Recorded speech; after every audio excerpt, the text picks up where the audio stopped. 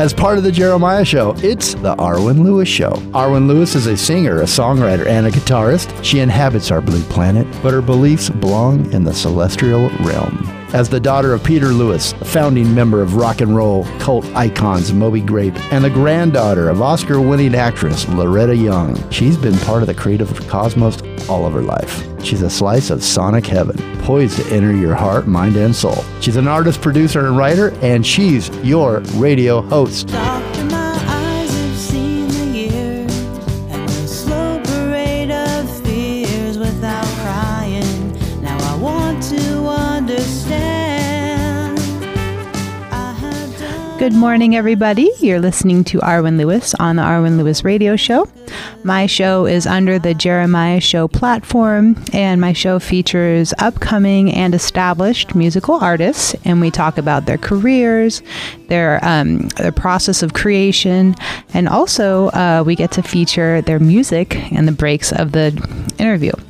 And so today I have a very, very special guest. It's an incredible honor to have him on the show, Mr. Larry Weiss. Larry Weiss is a songwriting legend. He wrote the beloved and celebrated hit Rhinestone, Cowboy, along with many, many songs covered by nearly all of the greats, including Glenn Campbell, Nat King Cole, Marvin Gaye, Loretta Lynn, Dolly Parton, Karen Carpenter, Robert Plant, Chrissie Hynde, and many more.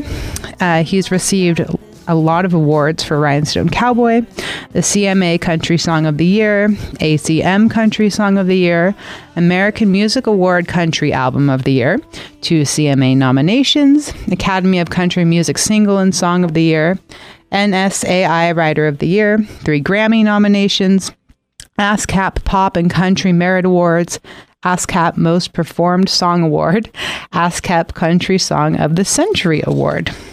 And art, Larry says, has no age. It's ready when it's ready. His biggest hit, the million-selling Rhinestone Cowboy, was turned down by every record label in Nashville and elsewhere before it was discovered by Glenn Campbell. Weiss recorded his first album in 1974 and waited nearly 35 years to make a second.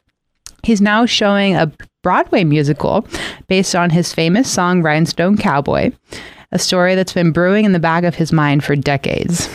And Larry is here on the show today to share stories about his amazing and extensive career as a songwriter and also playwright and artist.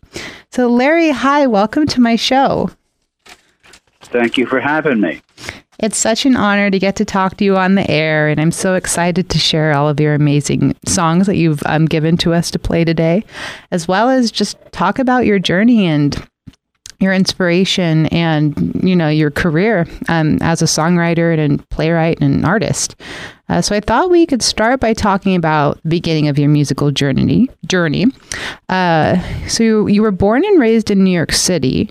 And when you were 13, I read that your father gave you a Sunburst Gibson guitar and you played the chords and the sound really resonated and moved you immediately. And from there, you began to explore piano on your family's. It was a blonde. Can you tell me what kind of piano that was, or a keyboard? Yes, it was spinet, it would be called. Okay.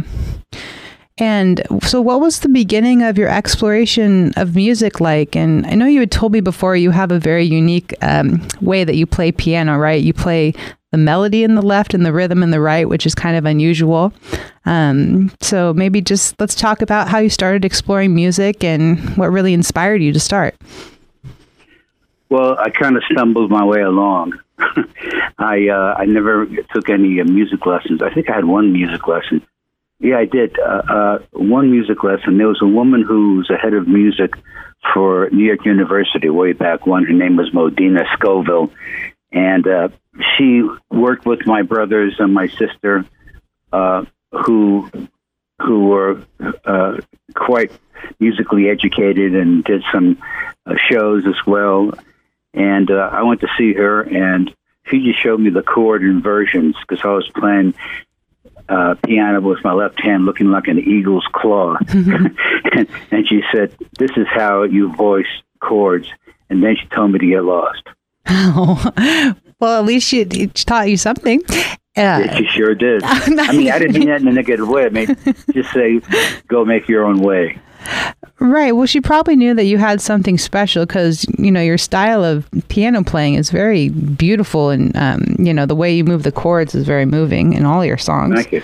Yeah. And also, I was reading a little bit about I'll bring that up later. First, I thought, so we could talk about before I go into what I was going to say, did you naturally begin writing songs right away once you became familiar with the piano, or when did you start actually writing songs? I think I wrote my first song when I was on 17. Okay. I worked on it with my middle brother. It was a song called Sorrow and Tears. Okay. And I think it was the lyrics of a famous poet. I don't remember which, Lord Byron poem when we put music to it. But I didn't really get serious about writing songs until I was about 21, 22, and I realized that I was not going to go in the way of my father's business or my mother's brother's business. They were in the textile business, and I wanted to escape into music. Right. And so is that at that point, so was that when the demo of yours caught the ears of the late Wes Farrell, and when he gave you the opportunity? Okay. So in your bio, it says he gave you the opportunity to freelance as a songwriter at 1650 Broadway. Yep. What was your experience like working in that building? And also, I read in your bio that some of the keys that for the upright pianos that you were playing were missing. And so did that affect your writing as well? No, that's what made it more challenging, actually. Because sometimes because it's such old upright pianos, sometimes when you hit the keys, they stayed down and they didn't pop back up again.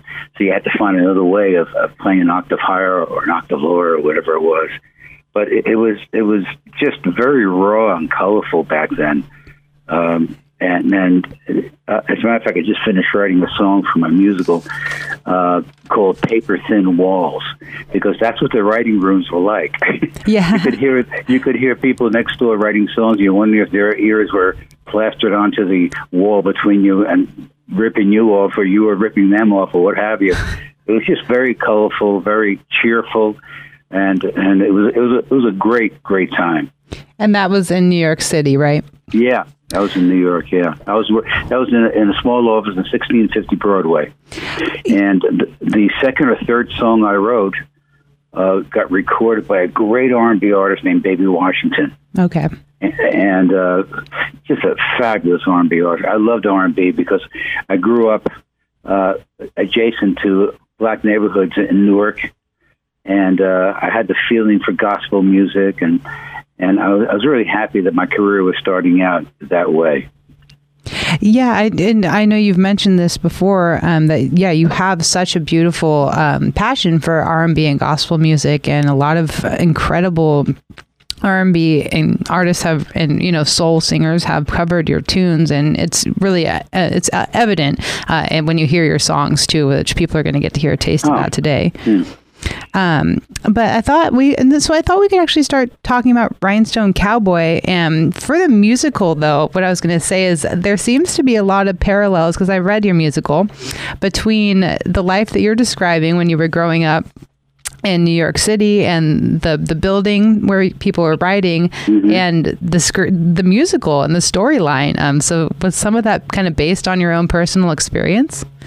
Well, I tried to avoid that. Okay. I wanted to write an original story. I didn't want to write anything that would expose anybody in any way, shape, or form. Right. Although I will say there's one character in my story that resembles my old dear friend Tony Orlando. Okay. That's the only character, and I won't say what character it was. But for the most part, I tried to write an original story, and I guess a bit of my background bled into that story, that fictitious story. But I just tried to be as original as I could. And I mean, when I read it, I will have to say that I could see the picture, like in my imagination when I was reading it. It's such a colorful and fun and beautiful and inspiring piece of work. So I can't wait to get to see it live. Yeah. So I thought we could talk a little bit about Rhinestone Cowboy.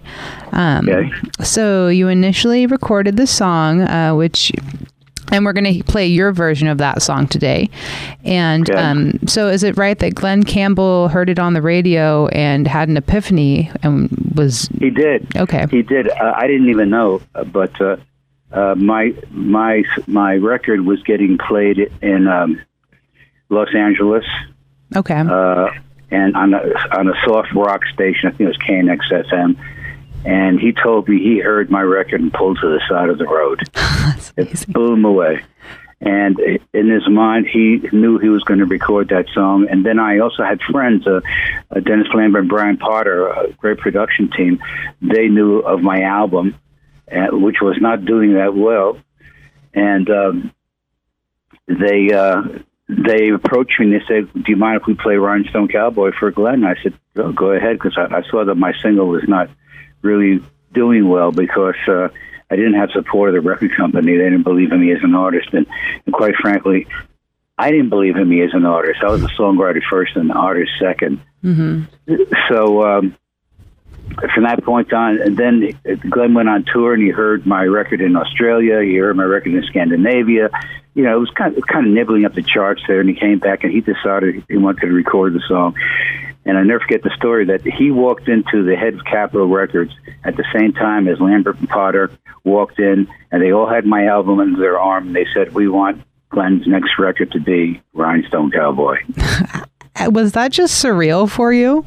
It gets even more surreal. So Glenn starts recording the album, right? Mm-hmm. And they finished 4 sides, of which Rhinestone Cowboy was one of them. And then Glenn gets a call to do a telethon. And he sits down in a chair and he plays and sings Rhinestone Cowboy. And who sees him doing that? But a guy named Paul Drew, who was the biggest radio guy in the country. He was the head of RKO radio chain. And this guy calls up Capitol Records to find out if Glenn has recorded the song.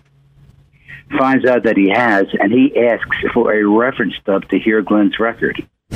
He gets a reference dub and loves it and puts it on the air and forces the record out. Oh my gosh. Now that's sheer destiny. I will second that. I just got chills. Me too. I got chills as I was saying it because it was so magical that it happened that way. And the song just every time I hear it, both your version, excuse me for stuttering, your version and also Glenn Campbell, it just shimmers. I literally see glitter. Like when I hear the song, it's such a just beautiful, profound song. And you worked really hard to really finish it. I remember having a conversation with you at one point, and you were telling me also, if I'm correct, the film Wild Bill inspired you for. Oh, yeah. I put 2 things together. As a kid, I loved cowboy films. Loved them. I used to go to theater on Saturdays to see the serials because they would do one chapter after another on Saturdays.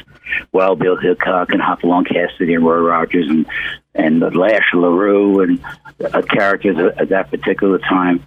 And I love cowboys. So the chorus, the Rhinestone Cowboy chorus, had nothing to do with the rest of the song. It had to do with me as a kid, because the last scene in Buffalo Bill that Joe McCrea starred in. Oh, Buffalo Bill. Okay. The very last scene. He's an old guy. He's dressed in buckskin from head to toe, and he rides slowly into a circular arena that has American flags draped over the lip of that circular arena.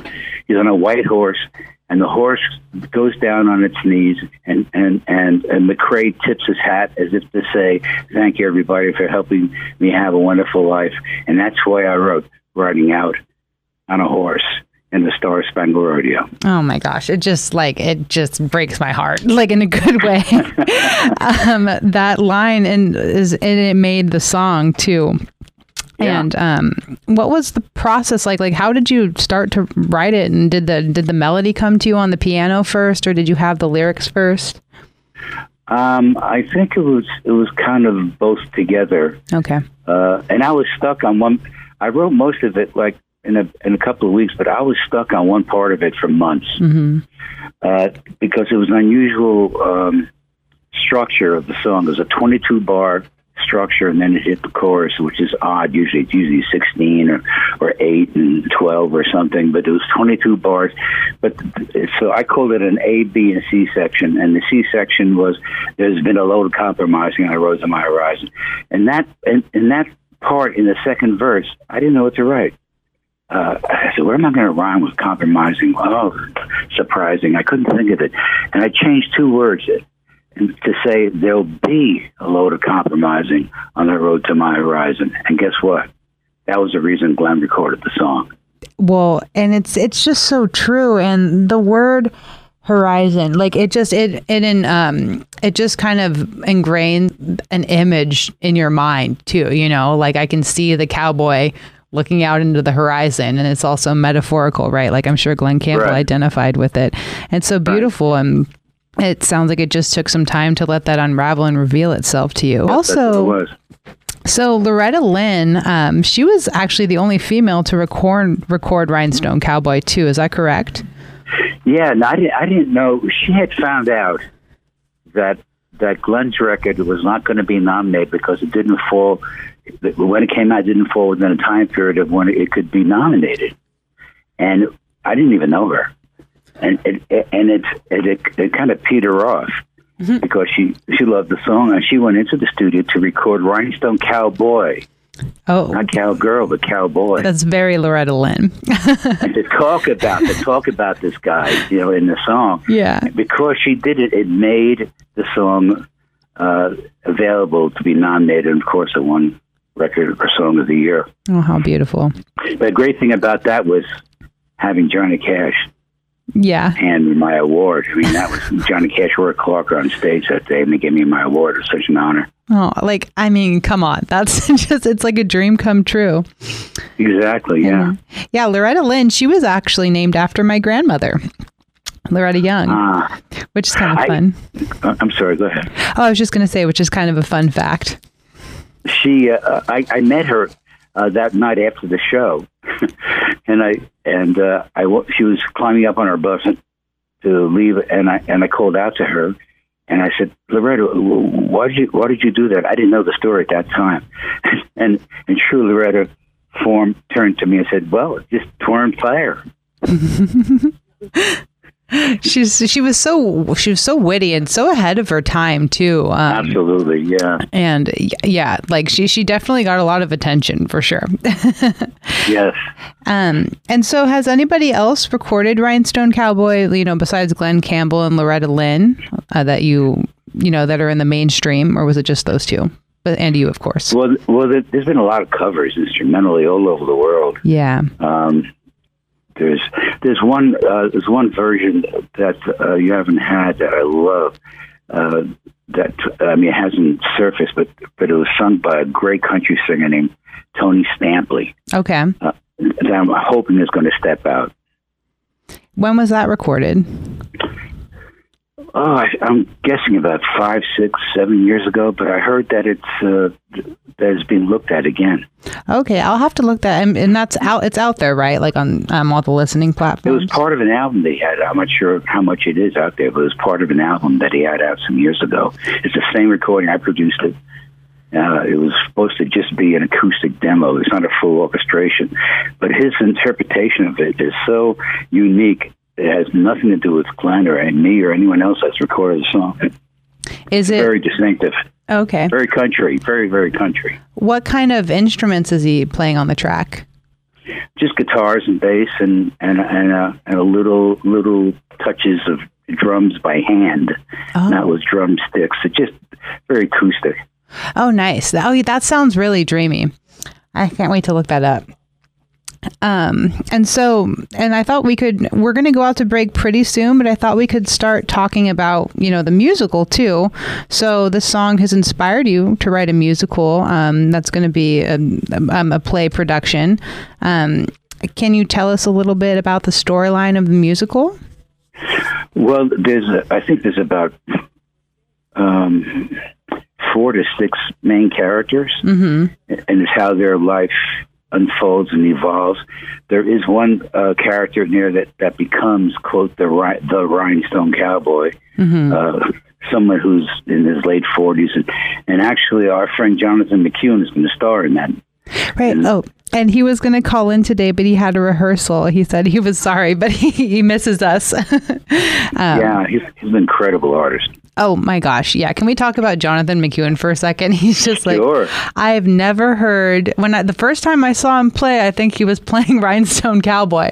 And I was like, really? Huh. he was just sitting in this little club where we perform at in Solvang, where my parents met him and then they introduced me to him. And yeah, he was sitting at the piano playing Rhinestone Cowboy. And it was like, how am I walking into a club and hearing this in Solvang right now? Like it was so incredible. And yeah, Jonathan has mentored me, taught me a lot about music. We co-produced an EP together. And I know that you're working with him too, and working with him on this musical, which is awesome. And I can't wait to see what becomes of that as well. Yeah, we're partners. He's putting together the pieces in Santa Barbara and Solvang, and I'm doing some other parts of business. It's two creative guys stumbling along the business. Oh, well, I mean, the two of you together, I can't wait to see what kind of magic you're going to create. Yeah, I feel it will be great. So we're going to actually head out to break pretty soon here. If you're just tuning in, this is Arwen Lewis on the Arwen Lewis Radio Show.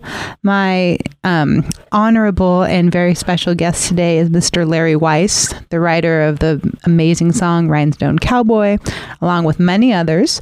And we're playing some of Larry's songs today during the breaks. And so we're actually going to take you out to break with a song called Evil Woman that Larry wrote in 1967. It was covered by a number of rock and blues acts, including Robert Plant.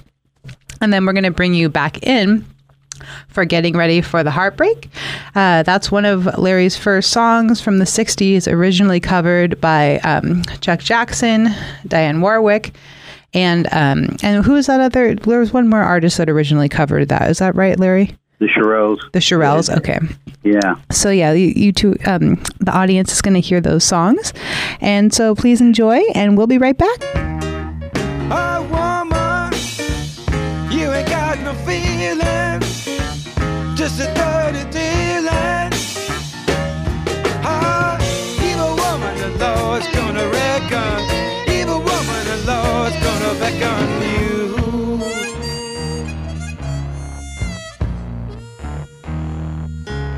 Woman, people whisper to me all the hurt you're gonna do me. Evil woman, oh woman, the way you worked your way in, getting under my skin. Evil woman, oh woman, the way you laughed at my pain, the way you're stripping my brain. Oh, woman, there were other choices, didn't hear the voices. Oh, evil woman, the Lord's gonna reckon. Evil woman, the Lord's gonna beckon. Evil woman, to see where you're falling. Evil woman, the devil is calling you. Hi, this is Peter Lewis of Moby Grape. You're listening to me on the Arwen Lewis Show.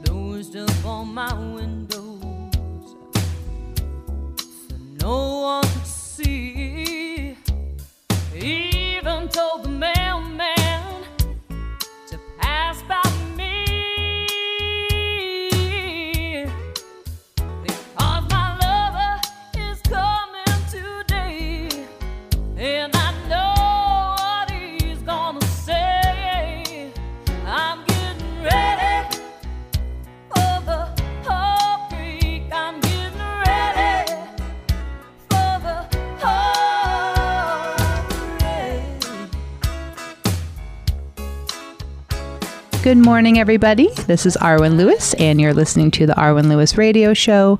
And today I have a very, very special guest, Mr. Larry Weiss.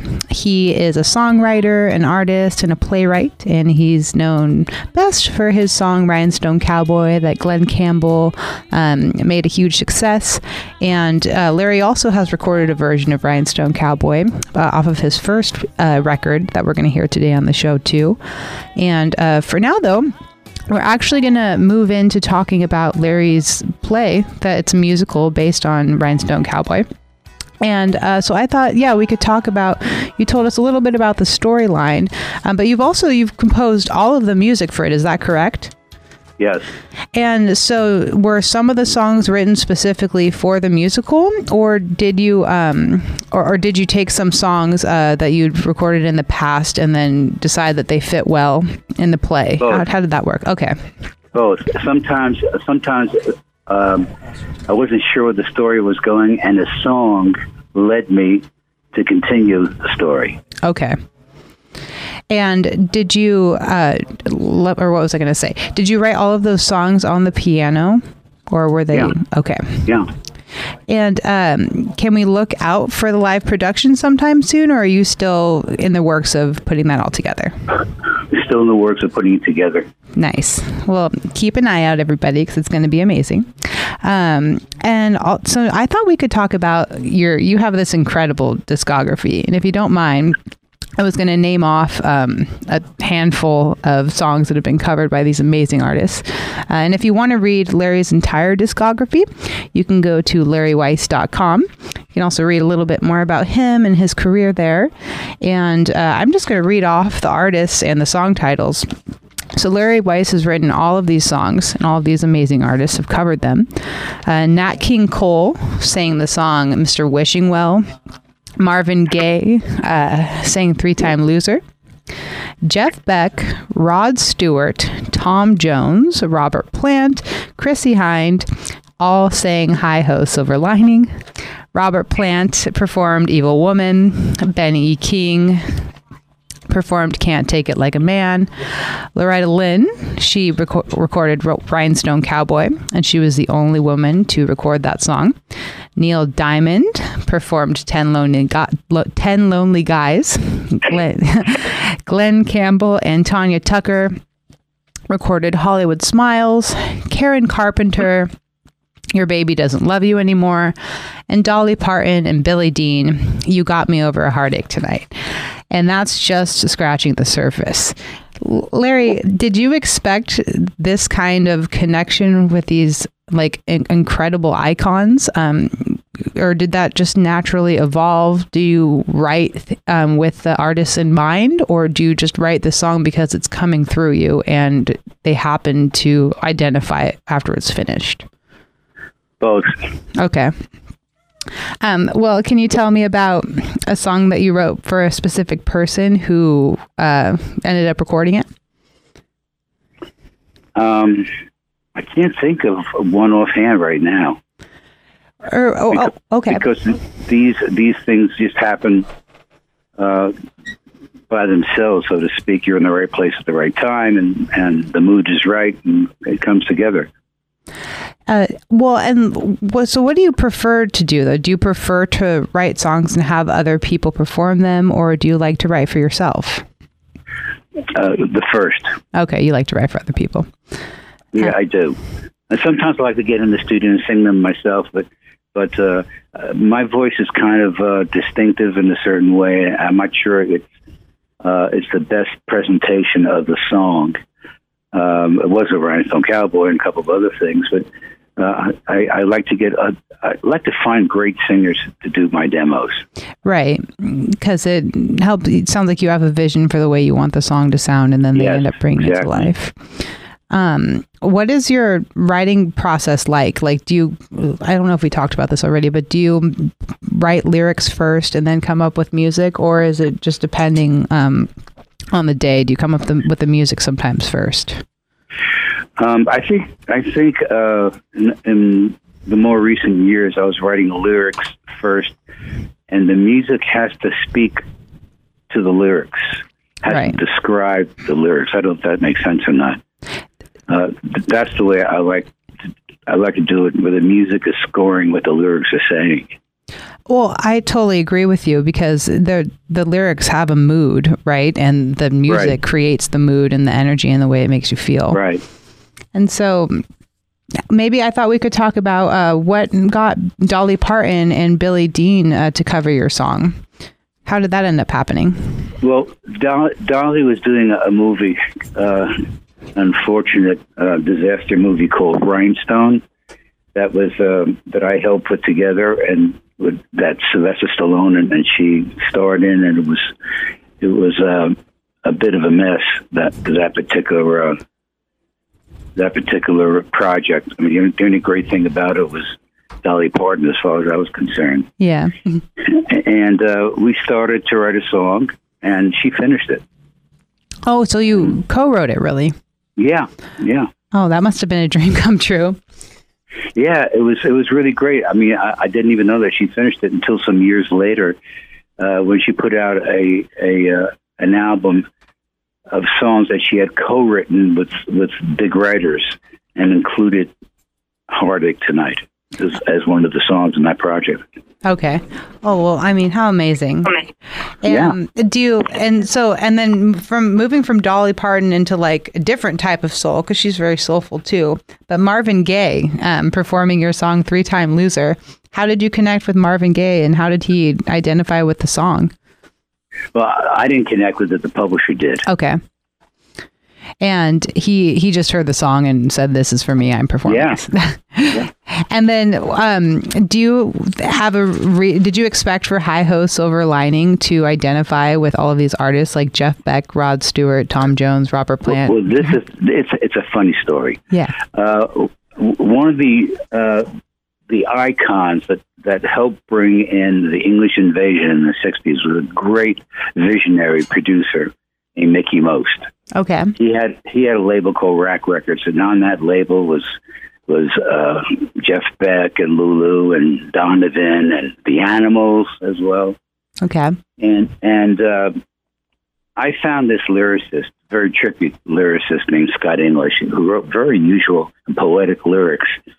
And we started to work together. And the way I worked with my partners is that I let them do the door openings. I didn't like to do door openings, get my songs recorded. I wanted someone else to work and do that. And so he heard that Mickey Most was in town, and we had written Hi-Ho Silver Lining. But what happened, I'm jumping ahead a little bit. That's okay. In the studio, because I met Jeff Beck, who, by the way, hated Hi-Ho Silver Lining. What happened in the studio, here's Jeff Beck is in the studio. Mickey has just finished cutting this track. Jeff Beck had put on a rough guitar performance, and Jeff is sitting, and Rod Stewart's on one side, and Jimmy Page is on the other side, and Mickey comes over the intercom and goes, "Okay, Jeff, it's time for you to sing." And Jeff comes back, "Are you freaking crazy? I can't sing. Look who's sitting next to me." And Mickey said sort of, "That's why I want you to sing it, because after you sing it and becomes a hit, anybody can do it."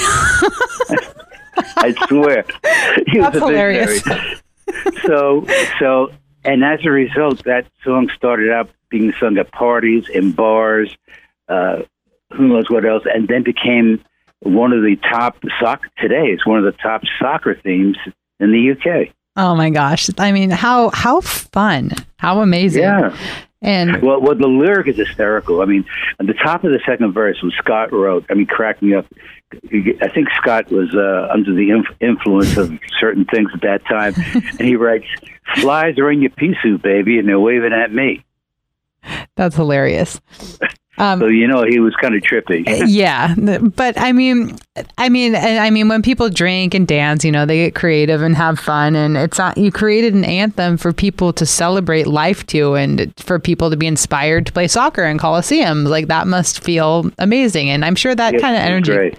And the energy must come back to you too, right? Yeah, you feel it. We also wrote "Bend Me, Shake Me" together in the late '60s, and even the first line of that song was so poetic. I mean, "You are all the woman I need, and baby, you know it. You could make this beggar a king, a clown, or a poet." That's very Bob Dylan. That's pure poetry to me. Yeah. And the way you just spoke it too, you reminded me of Bob Dylan. That was really beautiful. Oh, well, that's quite a compliment. Thank you. Yes. Well, we're going to get ready to go out to break again here. If you're just tuning in, my incredible, legendary guest today is Mr. Larry Weiss.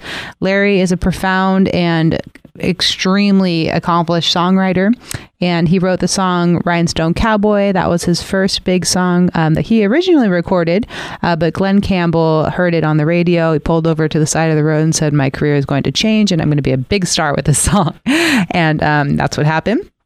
And we're playing all of the songs that we're playing on the show are written by Larry Weiss. And we're going to take you out to break with his song, I Am Somebody. And that's on Larry's second album, Cuts and Scratches, and is also part of his musical, Rhinestone Cowboy. And then we're going to bring you back in from break with My Road Leads to You from Larry's release, Cuts and Scratches. And the Andrea Church Choir backed Larry up. Andre Crouch, excuse me. Yeah. I can't read my writing. This always happens. The Andre Crouch Choir backed Larry up on this one, that'll tie in. Dear friend of mine, yeah. Yeah. So we're really looking forward to that. If you want to find out more about Larry, you can visit larryweiss.com and enjoy the break, enjoy the songs, and we'll see you in a minute. I know just how you feel. No one understands you. All you see are the haves, your have-not. And life becomes a door, wanna put your hand through. Well, if you don't have yourself, then what do you got? You need someone to cheer you, but you won't let me near you. Can't you see what you were? If I stood in your shoes, I would kick off the hurt, say I got nothing to lose. I am somebody, I am somebody, say I am somebody. Just say I am somebody, I am somebody, I am somebody. Hey, this is John DiNicola, and you're listening to the Arwen Lewis Show. And the lights were in my eyes, and there was nothing going my way. You stepped into my heart, to my surprise. Good morning, everybody. This is Arwen Lewis. You're listening to the Arwen Lewis Radio Show. Today, my very special guest is Mr. Larry Weiss. He's an incredibly accomplished songwriter and also a playwright and an artist. He's a painter. He's got a ridiculously incredible discography with, almost every icon in the business who's sang one of his songs. And he's best known for his song Rhinestone Cowboy. Originally, he recorded, and then Glenn Campbell released it and made it just this incredible sensation. I'm sure everyone listening has probably heard that song. But Larry, I thought we could talk about your releases. So in 1974, you recorded your first album called Black and Blue Suite for 20th Century Records, and both Evil Woman and Rhinestone Cowboy are on that record, which were released originally by you, and then they were covered, of course. Where did you record that record, and what inspired you to record your first record? Well, someone talked me into doing an album. I mean, I sang well, but I didn't think I was an artist. Okay. I thought there was a distinction between singing and being an artist. And I didn't understand what that meant. For some reason, it didn't click in my head.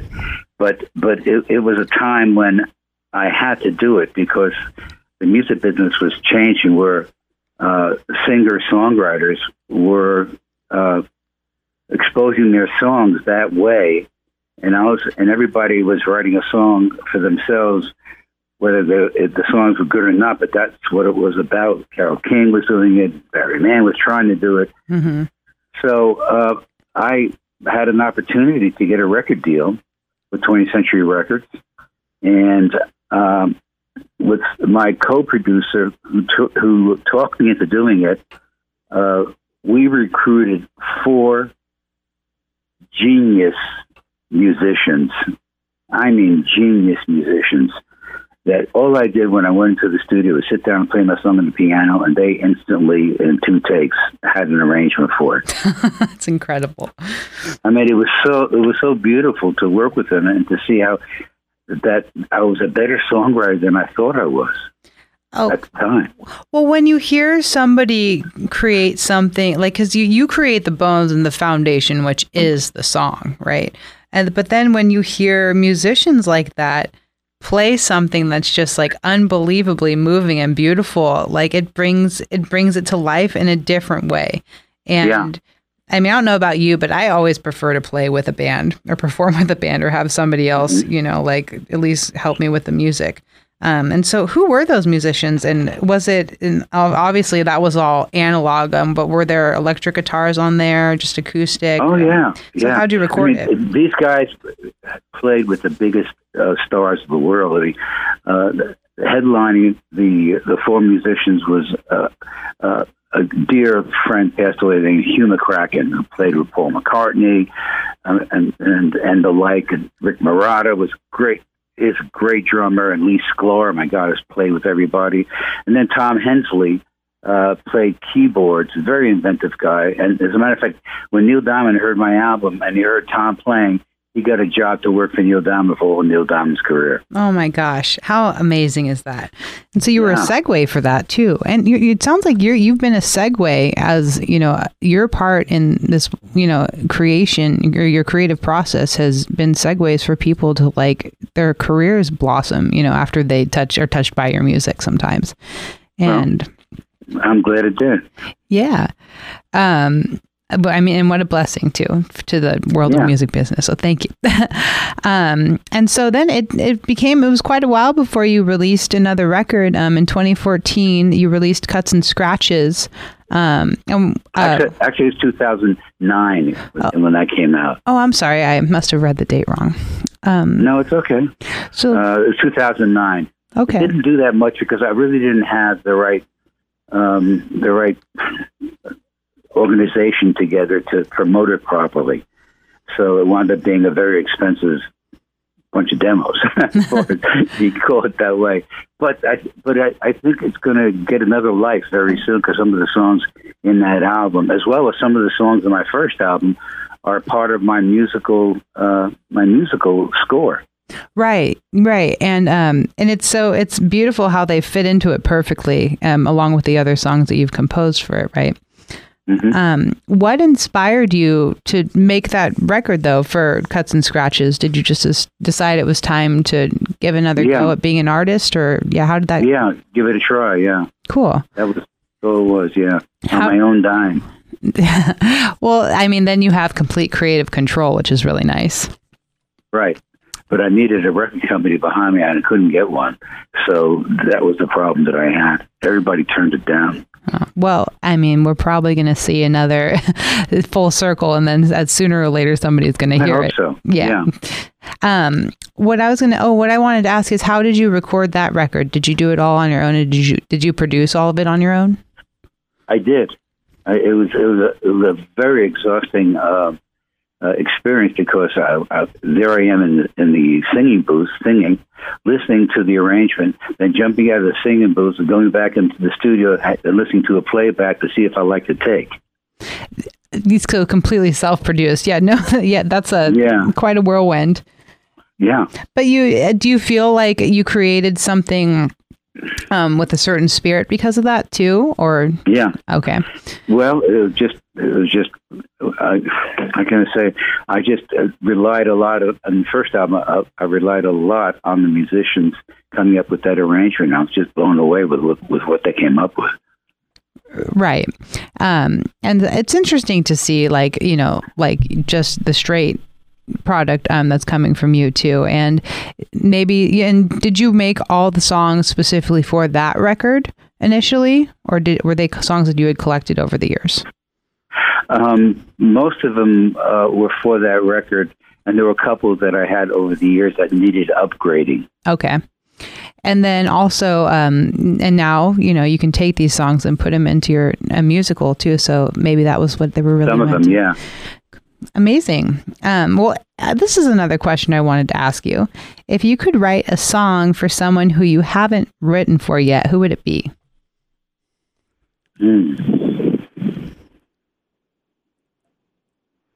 I don't know. I'd have to think about that.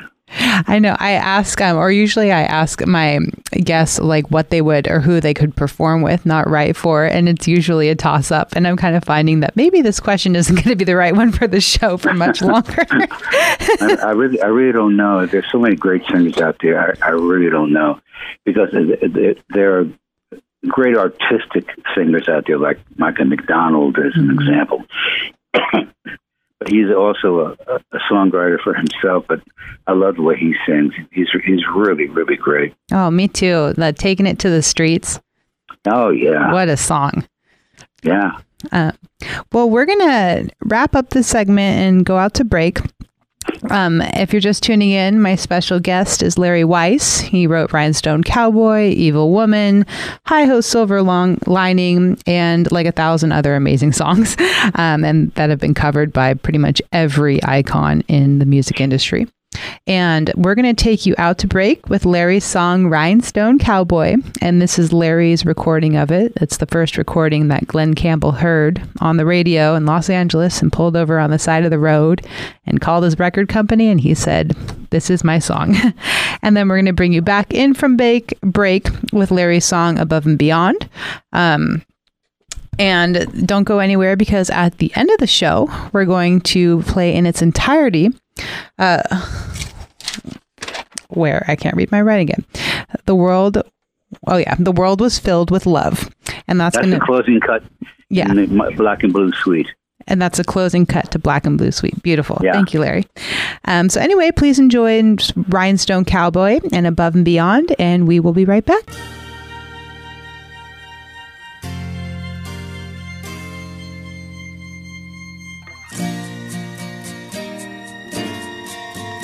Well, I really don't mind the rain, and a smile can hide all the pain. Put you down when you're riding the train that's taking the long way. But I dream of the things I'll do, with a subway token and $1 tucked inside my shoe. There'll be a load of compromising on the road to my horizon, but I'm gonna be where the light is shining on me, like a rhinestone cowboy, riding out on a horse in a star-spangled rodeo. A rhinestone cowboy, getting cards and letters from people I don't even know, and offers coming over the phone. Hi, this is Larry Weiss, and you're listening to the Arwen Lewis Radio Show.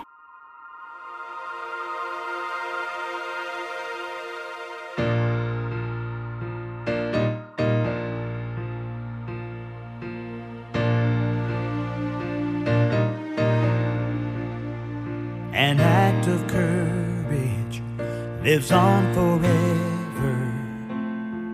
A deed that bears a seed that brings a harvest from fields of honor.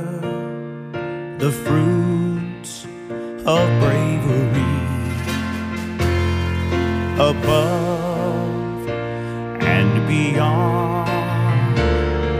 Above and beyond, we toast those who give their most. Above and beyond, the price. Good morning, everybody. You're listening to Arwen Lewis on the Arwen Lewis Radio Show. Today, my very special guest is Mr. Larry Weiss. He's best known for his song Rhinestone, Cowboy. But Larry, you also have had quite a few hits that have been performed by incredible icons. Are there any that you want to mention before we finish up today? Well, Bend Me, Shape Me was a number one worldwide hit. It was recorded by the American Breed. And Help Me Girl, I love the Help Me Girl single that Tom Wilson produced, that Eric Burden sang. And, of course, Hi Ho Silver Lining was just that. Those three songs were outstanding in the late 60s. But Evil Woman was picked up by an acid rock group named Spooky Tooth. Okay. And it was the only outside cut in their whole album. It was the last cut in the album, and they did a 9.5-minute version of it. How did that make you feel? It blew me away. It was just incredible. I mean, well, Larry, your career is one to be celebrated. I can't wait to see what comes next. Thank you so much for coming on the show today and sharing your stories. And I'm so happy that I got to talk to you and have a conversation on my radio show. And everybody, really quickly, we don't have time to talk about it, but just so you know, Larry is also an abstract painter too. So you can look him up and find more out about that. And his information about his discography and music, life, and career is up on his website at larryweiss.com. Larry, thank you so much for coming on today. My pleasure. All right, everybody, have a great day. We're going to take you out with a featured in its entirety song written by Larry Weiss called The World Was Filled with Love.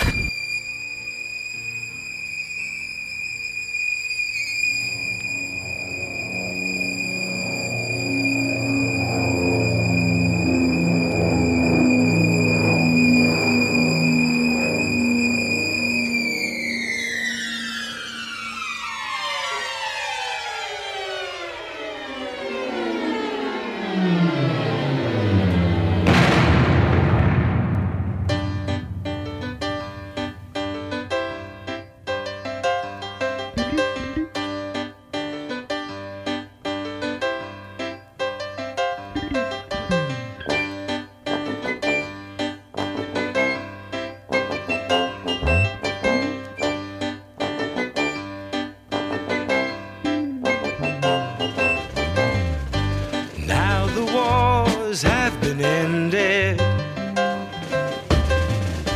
and there's nowhere to hide, and the ones you defended have cast you aside, and the slums have been leveled,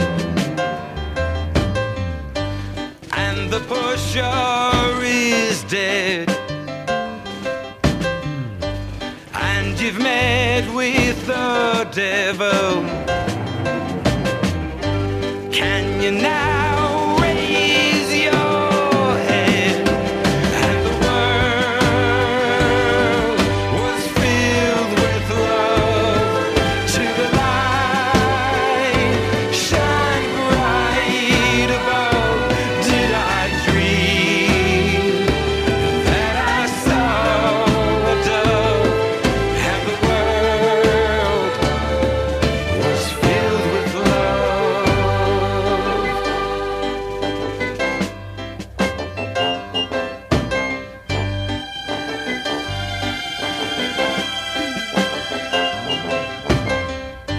tell me, what were we needing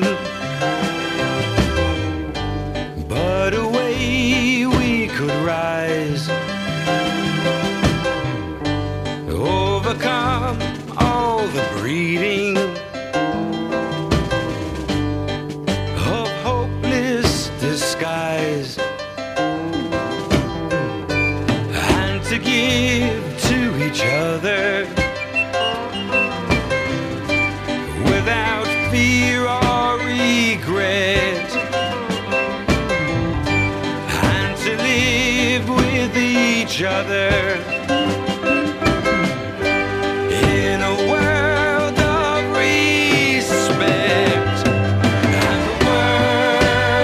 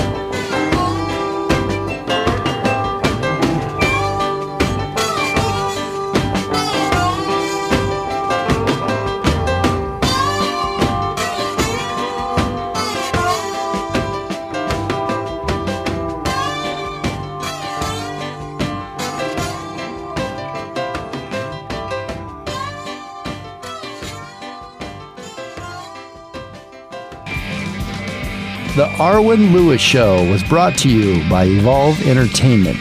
Host, Arwen Lewis. Executive producer, Jeremiah D. Higgins. Producer and sound engineer, Richard Dr. D. Dugan. You can find Arwen Lewis and all of her music at arwenlewismusic.com and follow her on Instagram at Arwen Lewis.